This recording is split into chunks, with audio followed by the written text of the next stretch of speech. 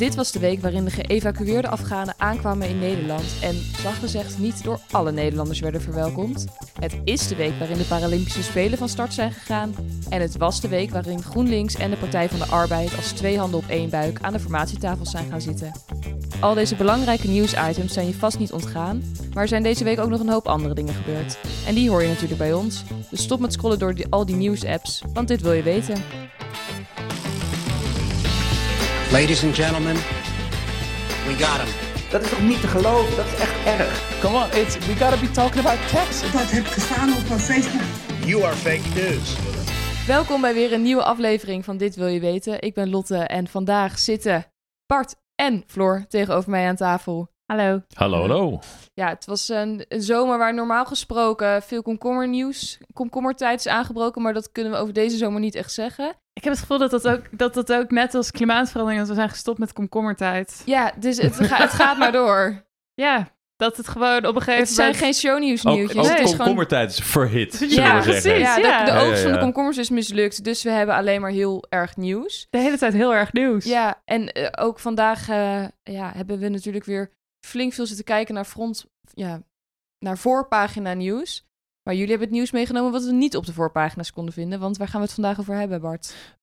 We gaan het hebben over Oekraïne en natuurlijk weer over de ruimte. Het zal eens niet. De correspondent ruimte zit aan tafel. En de correspondent belasting, gaan we het ook over belasting hebben? Nee, ik denk we gaan het wel hebben over een ander onderwerp waar ik vaak over spreek. Iets met de natuur. Kijk. Appels. Oh. En peren. Die kun je niet met elkaar vergelijken. Ja, maar dat gaan we wel doen. Dus we gaan appels en peren vergelijken. En wat gaan we nog meer doen? We gaan ook naar Zambia. Maar voor we dat gaan doen, dan gaan we natuurlijk wel even testen wat jullie wel van al dat belangrijke nieuws weten. En we beginnen met de nieuwsjunk quiz van de week. Zijn jullie aan elkaar gewaagd? Ik denk het wel. Ja, ik ben de enige die van jou ooit gewonnen heeft. Kijk. En ik heb 1 keer ooit gewonnen. Dus ik weet niet wat dat zegt. Oké, maar dus dit wordt... Of het wordt of je gaat hier echt voorlopen, of het wordt een... Misschien ben ik de steen voor jouw schaar. Ja, Kijk, en met die harmonie gaan we de eerste vraag in. Want we beginnen de vraag in Rusland. Daar zijn namelijk de Army Games van start gegaan. Dat is een Russische wedstrijd, maar daar doen 42 landen aan mee. En die sturen allemaal hun legereenheden naar een verschillend land toe. En daar, het wordt ook wel een grote Russische PR-stunt genoemd. Maar ze gaan kijken, welk land heeft nou de beste legereenheid? Een soort van oorlog, maar dan voor de fun. Ja, een Olympische Spelenoorlog. Een soort van zoiets. Ja, normaal als je die vraag stelt, wie heeft de beste legereenheid? Dat heet oorlog. Oorlog. Ja. Maar hier is het een Russische wedstrijd. Maar ik vroeg me af of jullie wisten welk van de volgende onderdelen geen wedstrijdonderdeel is. In de Army Games. Is dat A, de tankbiathlon? Is dat B, helikoptertrucs vliegen? Of is dat C, zingen en dansen van patriotische liederen? Wat was B? Helikoptertrucs vliegen. Ik ga voor B, want de biathlon is bij uitstek mijn favoriete nummer van de Winter Olympics. En ik vind het idee dat dat met tanks gebeurt gewoon heel mooi. Ja, ik weet dat C erin zit. Ik weet dat B in ieder geval vorig jaar erin zit. Of A er vorig jaar in zat, dus ik ga ook voor B. Ja, dus jullie gaan gelijk op. Ja, jullie gaan gelijk op. Nou, we gaan de gelijke stand door naar vraag 2.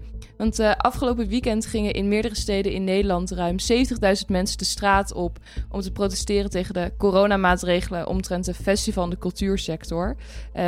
Onder de naam Unmute Us gingen ze de straat op. En na zo'n protest met zoveel mensen heeft de reactie van het kabinet ook flink veel stof doen opwaaien. Want wat was de reactie van het kabinet? Is dit een open vraag? Ja. We doen al zoveel. Dat zeggen ze meestal, toch? Vraag ons niet meer te doen. We doen al heel erg ons best. Zoeken we een uitspraak inderdaad? Of is dit wat was de reactie van het kabinet? Ik denk dat Rutte gewoon het op één manier heeft samengevat, namelijk mooi. En dat het was. Dat hij gewoon alleen maar mooi. Ik denk misschien dan geen reactie. Floor. Punten voor jou. Het was een beetje een instinker. Wat irritant. Maar de organisatie heeft nu ook een brandbrief gestuurd van... Hallo, mogen we alsjeblieft reactie op ons protest? Want we zijn met 70.000 mensen de straat op gegaan en we hebben nog niks gehoord. Bart, je hebt nog 1 kans voor gelijke stand. Ja. We gaan naar vraag 3. Want het eerste goud is binnen in Tokio voor de Paralympische Spelen. De Paralympische baanwielrenners hebben in een recordtijd de eerste plek weten te behalen. Ja, het zouden de Paralympische Spelen niet zijn als dat natuurlijk niet op een normale fiets was gebeurd. Want wat was er bijzonder aan deze fiets? Tandem. Het was een tandem en degene die achterop zat is bijziend. Klopt. Ja. Mag ik nog de ABC horen? Ja, ik had... Tandem. A, de fiets was een driewieler. B, de fiets was een tandem. Of C, de fiets had zijwieltjes. Nou, zal ik gewoon voor het idee zeggen dat ik niet B had gezegd en dan heb je je punten. Ja, ik kan hier niet tegenop natuurlijk. Prima. Gefeliciteerd. Ik kreeg niet eens een kans. Maar goed, ik snap dat je heel zenuwachtig was. Als je nog een keer zou verliezen, dan was het echt waar. Dan was ik je kryptonite. Maar mooi dit. Gefeliciteerd, Floor. Jij gaat er met de winst vandoor. Dankjewel. Maar om de gemoederen hier toch nog een beetje gezellig te houden, beginnen we vandaag bij Bart's onderwerp.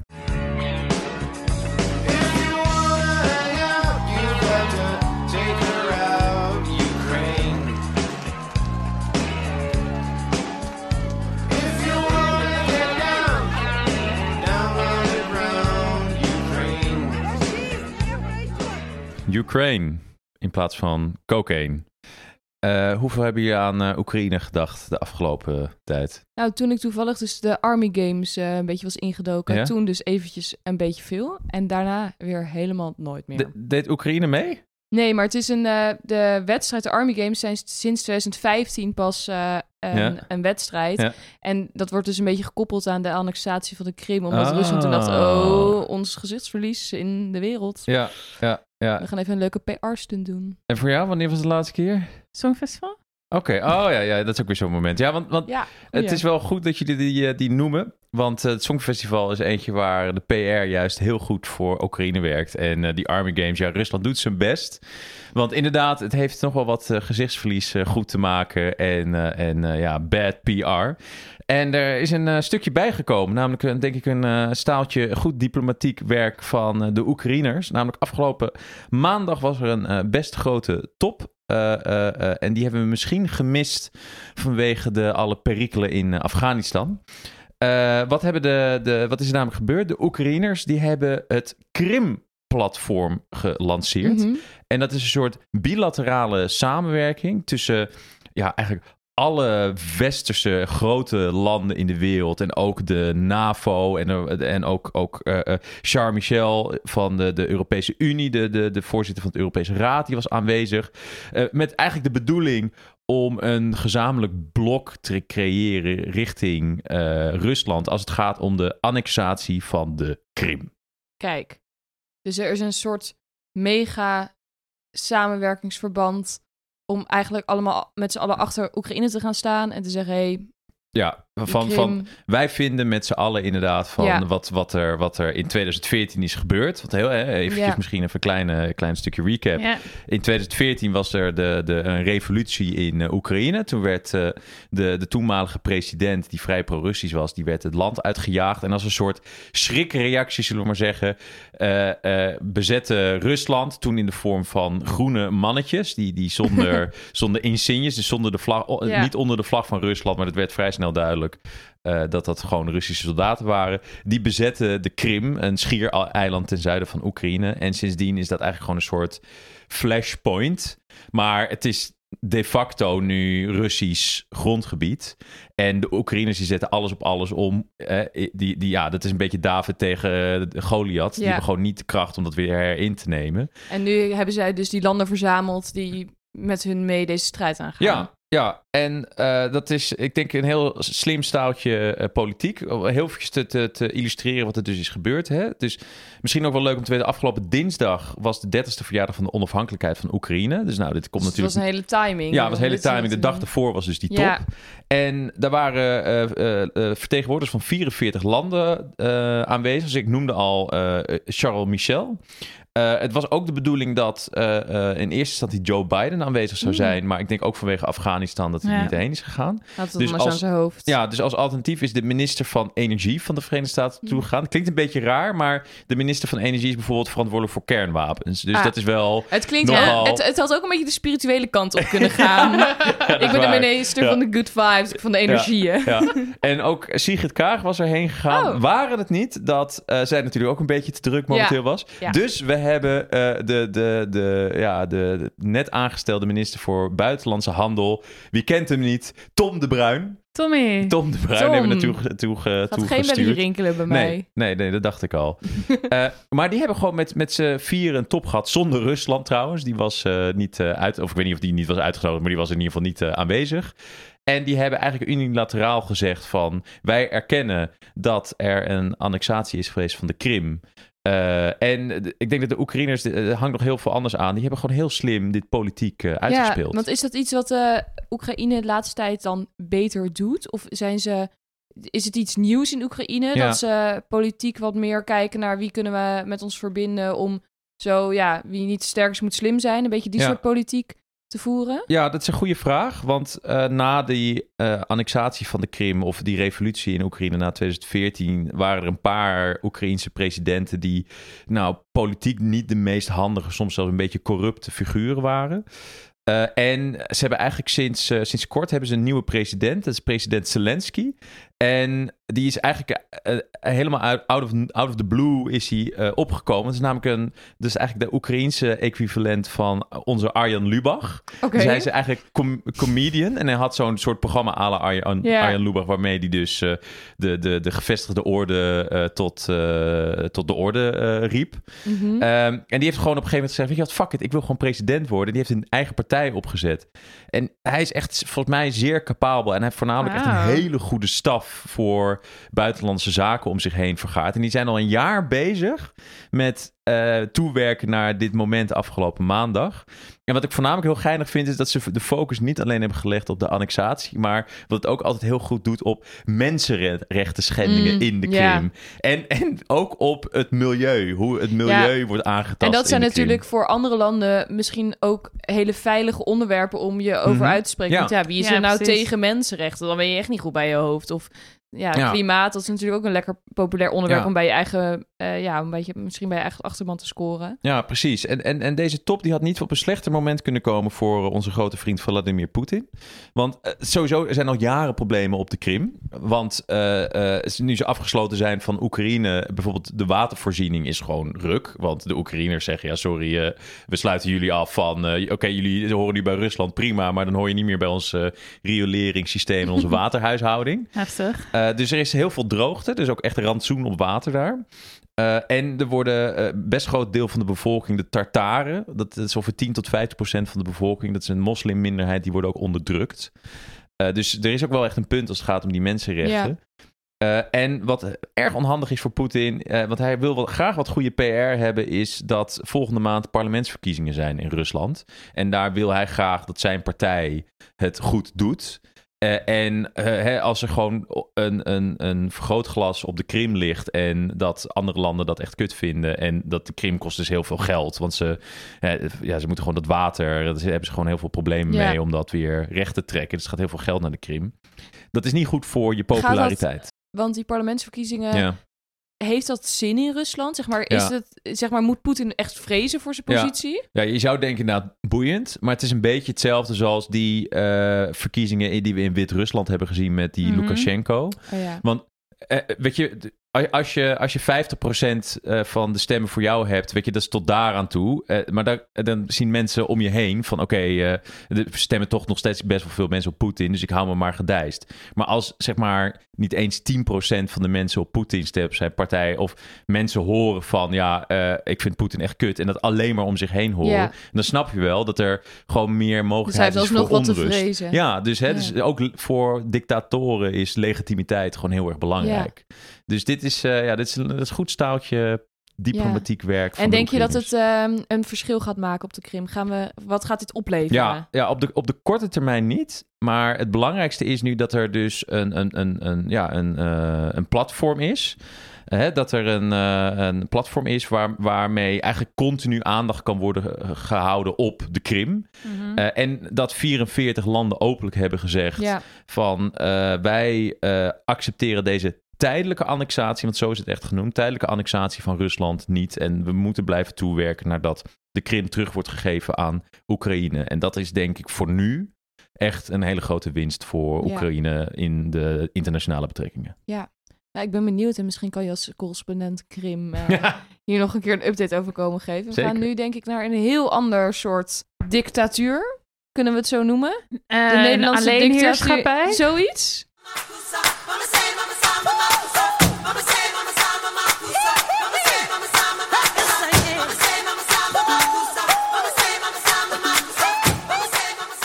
Nou, als je nu bedenkt, waar gaat het over? Floor, vertel. We gaan het hebben over appelsap, of eigenlijk waar appelsap vandaan komt, namelijk appels. En ook over peren, hadden we dus eigenlijk al aangekondigd. We hadden het over een alleenheerschappij. Het is eigenlijk, waar ik het over wil hebben vandaag, is een soort van val van de alleenheerschappij. Of een soort van ontzettende machtsverschuiving in het Nederlandse fruitlandschap. Sorry, ik heb nog steeds geen idee waar je het over hebt. Ik heb het over de shift die we met z'n allen aan het doormaken zijn van de appel naar de peer. Want het gaat over de alleenheerschappij van de appel. Nou, eigenlijk de alleenheerschappij was een beetje om aan te sluiten. Was vooral ook wel echt voor de brug. Nee, maar je kunt wel zeggen, nou ja, kijk, waar ik het over wil hebben is dat we eigenlijk zien dat de afgelopen 30 jaar dat de hoeveelheid appels die worden verbouwd in Nederland eigenlijk heel erg afneemt. Terwijl tegelijkertijd de hoeveelheid peren die wordt verbouwd in Nederland heel erg toeneemt. En dat is eigenlijk wel een interessant artikel in de Volkskrant. Hebben ze daar een mooi artikel over geschreven waarbij ze eigenlijk gingen kijken van wat zijn nou de redenen daarvoor? Wat gebeurt er precies? En toen kwam ik eigenlijk achter een hele bijzondere wereld, achter wat er gebeurt in het fruitlandschap, hoe dat verandert. En wat de verschillende ontwikkelingen in de maatschappij er allemaal want het is dus niet heel simpel gezegd, Nederlanders eten nu meer peren dan appels. Dat is te simpel gedacht. Dat is te simpel gedacht, ja, inderdaad. Nou ja, wat er eigenlijk, als we het hebben over de schaal, wat er is gebeurd, is dat er in de afgelopen 30 jaar, we hadden eerst ongeveer 15.000 hectare aan appels en 5.000 hectare aan peren. Mm-hmm. En sinds een paar jaar is dat dus verschoven nadat we nu nog 6.000 hectare aan appels hebben. Dus dat is bijna door 3 gedeeld. Terwijl we een verdubbeling in de hoeveelheid peren hebben gezien. Dus dat we daar op 10.000 zitten nu. En verbouw je evenveel appels per hectare als peren per hectare? Nou, goeie vast vraag. Niet precies. Inderdaad, een goede vraag. Qua kilo's, dan zou je me daar niet op vast. Nee. Maar het laat wel zien dat er dus een verdubbeling bij de een en een deling door 3 bij de ander. Dus als we het puur kijken naar in de relatieve zin, dat in ieder geval best een verschuiving is. Nou, hoe komt dit? Hoe komt dit? Ja, de hamvraag. De hamvraag, inderdaad. Nou ja, er zijn eigenlijk 3 redenen die er worden gezien. Dus de eerste is klimaatopwarming. Voor alles eigenlijk een reden tegenwoordig. Geen komkommernieuws meer. Maar ook meer peren. Dat dan weer wel. Dus omdat het in Nederland warmer wordt? Ja, dus eigenlijk waar het aan de ene kant omdat het in Nederland warmer wordt, maar ook vooral omdat het op andere plekken warmer wordt. Dus van oudsher komt de peer bijvoorbeeld de conférence. À la France heb je beaucoup de conférence. Mm-hmm. Maar inmiddels wordt het een beetje warm in Frankrijk. Ja. En zie je dus eigenlijk dat de optimale omstandigheden om een peer te verbouwen steeds verder naar het noorden verschuiven. Dus dit is eigenlijk een reden ook waarom het in andere landen minder gebeurt. Waarom het in andere landen minder gebeurt, maar ook waarom het in Nederland meer gebeurt. Want ze zeggen eigenlijk blijkbaar de conferentie die wil de zee kunnen ruiken, heb ik gelezen. En blijkbaar in Nederland... Wat een diva. Ik weet niet of jullie het hier nog hebben geroken recentelijk, maar blijkbaar heb je hier op de Betuwe, zo ruik je gewoon die zee nog steeds. Dus dat is 1 onderdeel ervan. En wat ook wel interessant is, als we het hebben over opschuivende grenzen, dan zie je dat bij de appel, dat daar de grens eigenlijk naar het oosten aan het opschuiven is, wat niet per se komt door klimaatverandering, maar meer door geld, goedkope arbeid en gewoon de druk eigenlijk die er ontstaat op de sector om een goedkope appel te kunnen produceren, dat eigenlijk langzaam steeds meer naar het oosten verschuift. Oh, wat grappig. Want ik zou zeggen als grote peereter, dat klinkt een beetje overdreven, maar ik eet geen appels. Of nauwelijks appels. Ik eet meer peren. Ik heb nog nooit iemand ontmoet, denk ik. Nee. Die zichzelf een grote peereter Ja, dat is een beetje overdreven. Maar in de winter heb ik bijna altijd wel peren in huis. Wat leuk. Ik ben dus een groot appeleter. Okay. Ik eet denk ik wel gemiddeld 1,5 appel De steen, daar de schaar. Ik wou zeggen, toch de steen voor de schaar. Ja. Nee, maar ik dacht, jij gaat nu zeggen dat de peer populairder is geworden. Dat de reden is. Nou, de peer is eigenlijk in Nederland niet per se populairder geworden. Maar mondiaal gezien wel. Dus je ziet eigenlijk dat de Nederlandse peer, die vindt gretig aftrek. Van Kazachstan tot China en van, noem nog eens 2 andere landen. Zambia tot de Krim. Ja, mogelijkerwijs. In ieder geval de eerste 2. Want je ziet eigenlijk dat waar we... En dat gaat ook al een beetje naar het volgende onderdeeltje. Dus de concurrentie in het buitenland, die is voor de peer, zit Nederland eigenlijk best wel goed op dit moment. Terwijl voor de appel zie je dus dat eigenlijk steeds meer de appels die je hier kan kopen verse appels zijn die over de hele wereld wordt geproduceerd. Die in verschillende, die eigenlijk door het hele jaar heen in verschillende klimaten eigenlijk worden verbouwd. Zodat je het hele jaar door verse appels hebt. Ja, en in Nederland, voor de orde, dan oogsten ze de appels tijdens het oogstseizoen en daarna gaan ze de koeling in. Dus heb je ik weet niet wanneer de appel wordt geoogd, maar in januari heb je dan een appel uit de vriezer bijvoorbeeld. Ja, dus dat is er eentje, dat is die buitenlandse concurrentie. En er is ook nog een derde punt, wat wel interessant is, dat er dus in Nederland een beetje in gebrek aan vernieuwing is geweest. Ze hebben een beetje op hun lauweren gerust toen het goed ging. Dat is eigenlijk wel zo, want de 2 belangrijkste appels eigenlijk uit Nederland, de Jonegold en de Elstar, wie kent ze niet, die komen allebei eigenlijk uit de jaren 60. Hebben echt hun hoogtijdagen gehad door het einde van de 20e eeuw, ja. En inmiddels, er is daarna eigenlijk nooit meer echt iets voor in de plaats gekomen. Geen nieuwe Nederlandse appel. Dat diezelfde soort van, diezelfde allure kon brengen als dat die Elstar en de Jonegold konden. Dat is wel heel veel geprobeerd. Maar ik weet niet of jullie wel eens van de Welland, of jullie wel eens over gegeten? Nee. De Santana? Nee, dat klinkt als een gitarist. Ja. De Kansi misschien wel? Ja, die heb ik wel eens gegeten. Ja, best lekker hè? Ja. Hoe komen deze appels aan hun namen? Ja, dat is ook een leuke Pink Lady. Ja, en de Kanti? Of en de Kanti. Nou, ik weet niet precies hoe het bij die gaat, maar wat je vaak ziet is dat het een soort van samentrekkingen zijn. Dus bijvoorbeeld de Jonagold komt van de Golden Delicious en de Jonathan. Dat is een bepaalde appel. Right. Samen Jonagold. De Elstar, dat is eigenlijk mijn lievelings. Dat is een kruising van, iets van... ik weet niet hoe die andere heet, maar ook de Golden Delicious met een andere. Dat is gedaan door de Wageningen Universiteit, ergens in de jaren 60, 70. Ja. En heeft een bepaalde... is wel dat bezig. is een beetje... Ja, zeker. Die kruist met populair. iedereen. Oké. Maar toen hebben ze bij de Wageningen Universiteit hebben ze dat gedaan. En vervolgens is dat voor het eerst... Eigenlijk is die boom gaan groeien bij een meneer die heette Arie. En die kwam uit Elst. En dat is tussen Arnhem en Nijmegen. En toen hebben ze dus eerst die appel de Elst-Arie genoemd. En op een gegeven moment hebben ze dat afgekort naar de Elstar. Wow. Oh, wat een fantastisch verhaal. Wow. En dat die Arie leest gewoon nog altijd voor in elke Nederlandse supermarkt. Precies, ja. Fantastisch. Ja, nee, inderdaad. Hey, en is het nu een probleem dat we, moeten we hier iets aan gaan doen dat die Nederlandse appel verliest tegen die concurrentie? Of vinden de Nederlandse appelboeren dit een probleem? Nou ja, het is wel een interessante, want je hoort eigenlijk steeds meer mensen over lokaal eten. Waar komt je eten vandaan? En dan is een hele makkelijke manier om dat eigenlijk te switchen is al in je fruit. En we zitten nu in augustus. En augustus is ook de maand waarin we het meeste fruit eigenlijk geoogst wordt in Nederland. Zeg maar verschillende soorten die nu in het seizoen zijn hier. Dus dat kan ik sowieso jou en iedereen aanraden om even op te zoeken van welke dingen krijg je nu eigenlijk vers. Inderdaad, die switch. Ik kan de Jonagold ontzettend aanraden. Vooral als je van de Pink Lady komt. Ja, ga je ietsjes... Waar gaat dit gesprek heen? Sorry hoor. Maar ik eet alleen maar peren, dus ik moet het ook niet Jij bent van de conference met de zeelucht. Ja, heel precies. Is goed, nee, ik ga stoppen met de Pink Lady. Ik zeg het hierbij en jullie kunnen het volgende week komen controleren. En van de Pink Lady gaan we naar, toch wel mijn favoriete onderdeel in de podcast. De Ver van je bed, maar dan dichtbij show.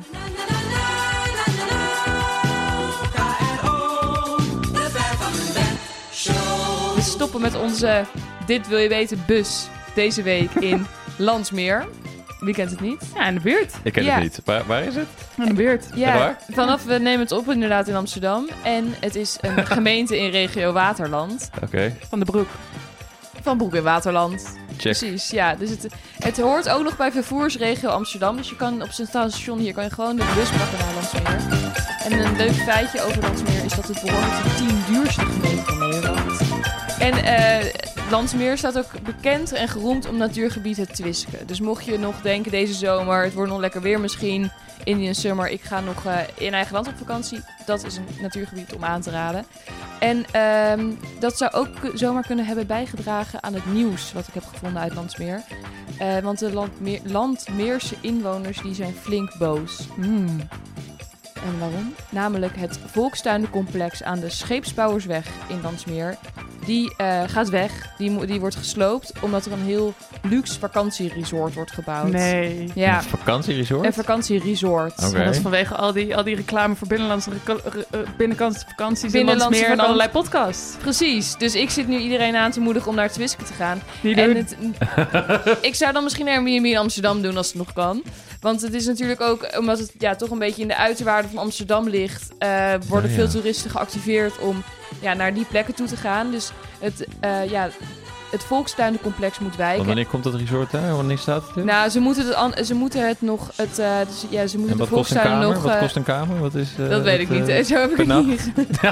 Ja, nee, dat was het nieuws uit Landsmeer. Dus ik wens iedereen met zijn volkstuin veel sterkte. En ik hoop dat jullie nog je groenten kunnen oogsten voordat het niet meer kan. Oh, zeker. En ondertussen zie ik het rad al binnenkomen. Ja. Daar staat hij weer. Waar zullen we nu heen gaan? We hebben nog lang niet alle steden gehad, alle gemeenten in Nederland. Dus we gaan eens kijken waar we volgende week onze Dit Wil Je Weten bus neerzetten. Goeie sweepert aangegeven. Ja. Beuningen. Beuningen. We gaan naar onze correspondent ruimte. On this July 20th, 1969. It's one small step for man. One giant leap for mankind. Er is nieuws uit de maan. Van de maan. Over de maan. Ja, op de maan. Zeker. Op de maan. Want de volgende maanmissie van de NASA, de Artemis-missie, is in de problemen. De Artemissie. De Artemissie. Ja, want de NASA die was van plan of had de wens om in 2024, dus over 3 jaar, weer wat figuren, wat mensen op de maan te zetten. Waaronder de eerste vrouw. Kijk, milestone. Maar de NASA Office of Inspector General, die heeft een audit uitgevoerd van het traject. En is tot de conclusie gekomen dat er een kink in de kabel is. En dat er 1 specifiek onderdeel van deze missie is, wat ervoor zorgt dat die 2024 deadline waarschijnlijk niet gehaald gaat worden. Oh my god. En dat zijn de ruimtepakken. Die zijn kwijt, die zijn kapot. Wat? De ruimtepakken die voor de missie nu ontwikkeld worden, die zullen niet op tijd klaar zijn. En die zullen op zijn vroegst een jaar later klaar zijn. Sorry, ze kunnen die pakken niet af hebben voor 2023. Ze kunnen 2024. Ze kunnen die pakken zelfs niet klaar hebben voor 2024. Ze hebben nog minimaal 4 jaar nodig. Ja, ze hebben inderdaad minstens nog 4 jaar nodig. Waarvan ik wel moet zeggen dat ze ook al een testperiode nodig hebben. En met die inbegrepen zijn ze inderdaad niet klaar voor 2024. Dit klinkt als een soort Sinterklaasjournaal. Ik ben op de stoomboot en Sinterklaas is zijn boek kwijt. Of die ligt in Spanje. Hoezo heb je je bouwt een hele raket, maar je krijgt je pakje niet op tijd af. Nee. Ik had het toch beter ingeschat, denk ik. Ja, nee, daar zit echt van alles achter. En om het eventjes uit de Sinterklaas-modus te houden, ga ik beginnen met zeggen dat NASA zelf niet over ruimtepakken of spacesuits spreekt, maar over extra-vehicular mobility units. Oftewel EMU's. Ze maken het zichzelf ook wel moeilijk. Ja. Als je dit soort namen gaat bedenken, dan... Dus ik ga het ook vanaf nu over emu's hebben. Emu's. Maar nee, wat is er nou aan de hand? En waarom willen we eigenlijk nieuwe pakken? Want zoals je weet, er zijn ruimtepakken. Yeah. Want in de ISS en zo wordt om de zoveel tijd nog wel een ruimtewandeling gedaan. Maar de huidige emu's, die stammen uit 1978. Hè? Ja, die zijn ontwikkeld voor toen de tijd voor de Space Shuttle missies. En toen werd bedacht, die gaan we 15 jaar gebruiken. Maar dat is dus eventjes een stukje langer. Jeetje. En waarom hebben we nou nieuwe pakken nodig? Wat ik zei al, de huidige worden gebruikt voor het ISS. Maar de huidige pakken zijn eigenlijk niet veilig genoeg om te gebruiken op de maan. Want dat zijn toch andere omstandigheden dan bij het ISS. En ze zijn niet geschikt voor alle maten astronauten. Dus ze zijn niet heel inclusief. Ze zijn niet heel inclusief. En de huidige pakken zijn erg duur in onderhoud. Er zijn er namelijk momenteel 11. En die 11 pakken die kosten $150 miljoen per jaar om te onderhouden.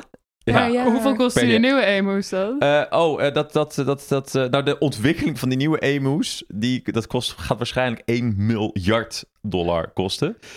Maar daar kom ik nu op. Want wat ging er nou fout? Of wat gaat er nou fout? Nou, allereerst, ze zijn in 2007 al begonnen met het ontwikkelen van deze pakken. En er is een klein beetje een soort perfect storm is er ontstaan. Want allereerst wilde NASA heel graag dit helemaal zelf ontwikkelen. En dat was vrij uniek, want de NASA had in geen 40 jaar, namelijk sinds de Apollo-missies, niet meer zelf ruimtepakken gemaakt. Dus dat is al een beetje dat je denkt, oké, dat is een risico wat je neemt. Maar waren dat niet die laatste pakken die we hebben gedaan dan? De jaren 70 deden ze het nog wel. Nee, die zijn dus door een extern bedrijf. Door andere bedrijven zijn die gemaakt. En hier worden andere bedrijven wel bij betrokken, maar het hele ontwerp wordt door NASA zelf gedaan. Ja. Dan ook wat niet handig is dat, en dat weten jullie misschien wel, er waren verschillende space shuttles, dus verschillende raketten of ruimtezondes voor naar de maan in de running. Hè? Dus we hebben bijvoorbeeld van SpaceX, van Elon Musk en Orion van Jeff Bezos. Daar waren allemaal een soort van space shuttles voor in de running. En die hadden allemaal net andere specificaties voor die ruimtepakken. Dus er moesten de hele tijd meerdere ruimtepakken eigenlijk ontworpen worden. Nou, nu weten we dat we voor die van SpaceX zullen gaan. Maar de grootste probleem dat voor deze vertraging heeft gezorgd, is dat de deadline van Artemis naar voren is gehaald met 4 jaar. Van 2028 naar 2024. My god, kunnen we dat dan niet gewoon weer even terugdraaien? Dat gaat dan al gebeuren dus. Ja, blijkbaar niet. Maar die extra druk die heeft ertoe geleid dat er bijvoorbeeld fouten werden gemaakt in het design van een van de interfaces. Dat je echt denkt, jongens, kom op, we gaan naar de ruimte. Laten we gewoon even goed plannen. Dus de deadline is naar voren gehaald en bijna alles lijkt het te halen, behalve de emu's, behalve de ruimtepakken. Ja, ik had niet verwacht dat het hier op stuk zou lopen, maar hier nog een keer een update over komen geven. Dan gaan we naar jou, Floor. Tendency of Zambia, proud and free, land of wit and joy in unity, victors in the struggle for the right, we won freedom's fight.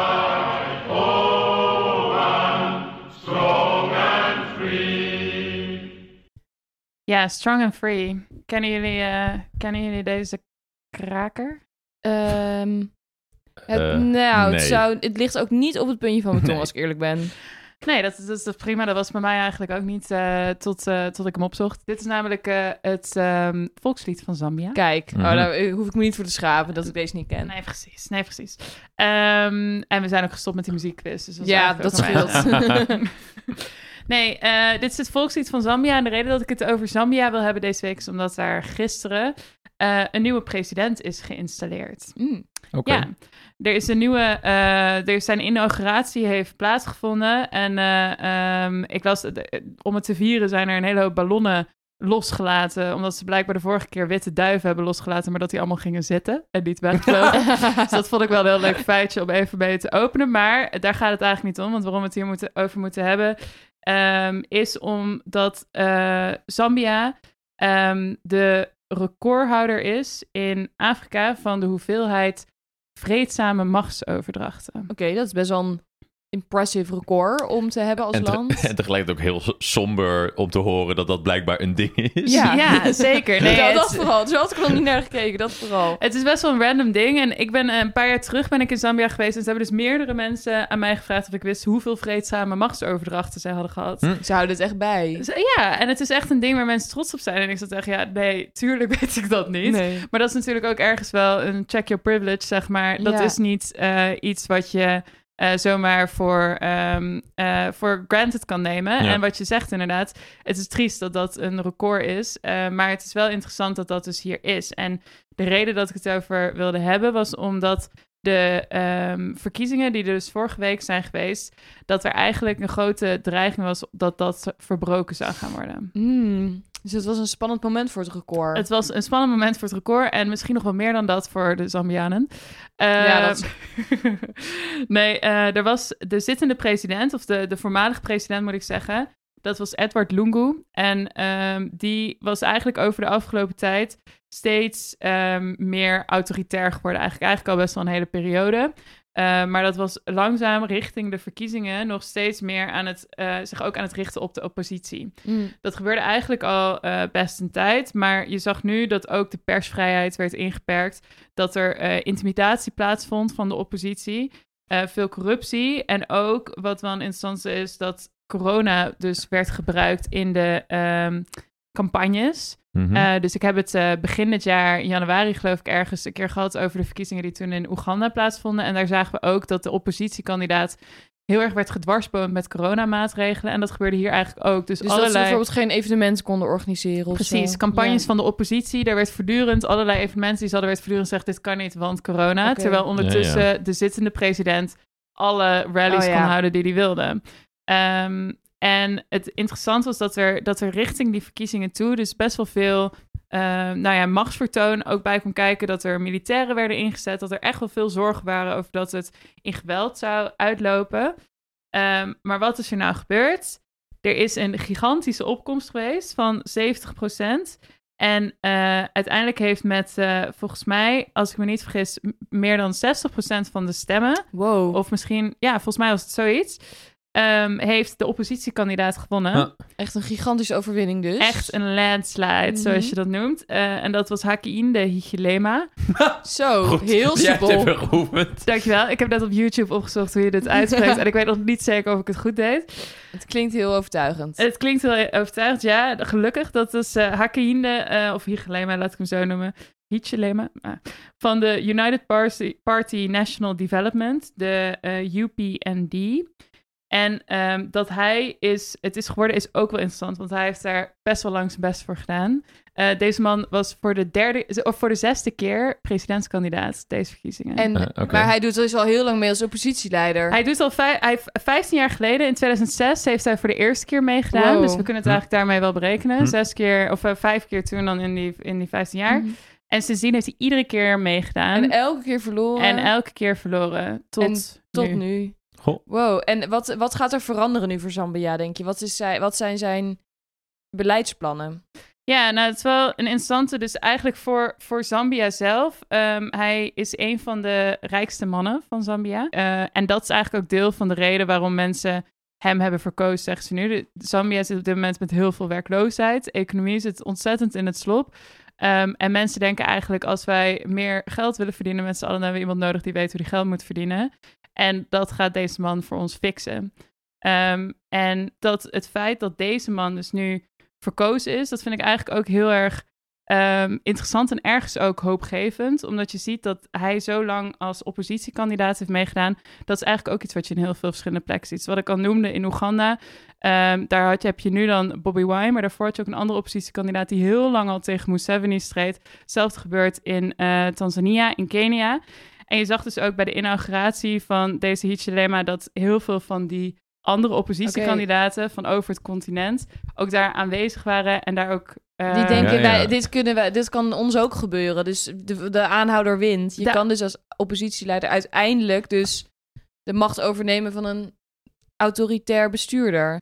Ja, het is wel interessant dat je dat vraagt. Want ik denk aan de ene kant geeft het dus wel die hoop. Blijkbaar is het wel inspirerend op die manier. Eén ding waardoor ik denk dat het misschien wel echt een shift plaatsvindt, is dat er op dit moment, wat je ziet in Zambia, dat er dus van de helft van de stemgerechtigden onder de 35 is. Oh, dus een heel jong electoraat. Een heel jong electoraat. En dat is eigenlijk ook voor Afrika breed. Sub-Saharisch Afrika, dat gewoon de hele bevolking eigenlijk heel erg jong is. En dat is ook iets wat we bespraken toen ik de vorige keer over Oeganda had. Vooral in Oeganda ging het er dan ook over dat zij eigenlijk vergeten waren waarvoor die zittende president hen hadden bevrijd of waarvan. Mm-hmm. Dus dat zij niet meer die oude trauma's hebben van wat er de dekolonialisatie en alle dingen die daarop volgden. Dus zij zien meer hoe nu dat die huidige president dingen kapot maakt of dingen niet goed regelt. Ja. Waar ze een nieuwe leider voor willen. Daar met dat toch wel een beetje vrolijke nieuws sluiten we er dan de podcast af. Want dit nieuws had je niet willen missen. En we zijn blij dat je hebt geluisterd. En we hopen zeker dat je dat volgende week weer doet. En als je abonneert op de podcast, dan mis je geen enkele aflevering. En je kan ons ook zeker vinden op Instagram, @ditwiljewetenpodcast. En dan kan je ons daar de hele week volgen. En volgende week gewoon weer naar ons luisteren. Dus tot volgende week en bedankt. Ladies and gentlemen, we got him. Dat is toch niet te geloven? Dat is echt erg. Come on, we gotta be talking about Texas. Dat heb ik gestaan op Facebook. You are fake news.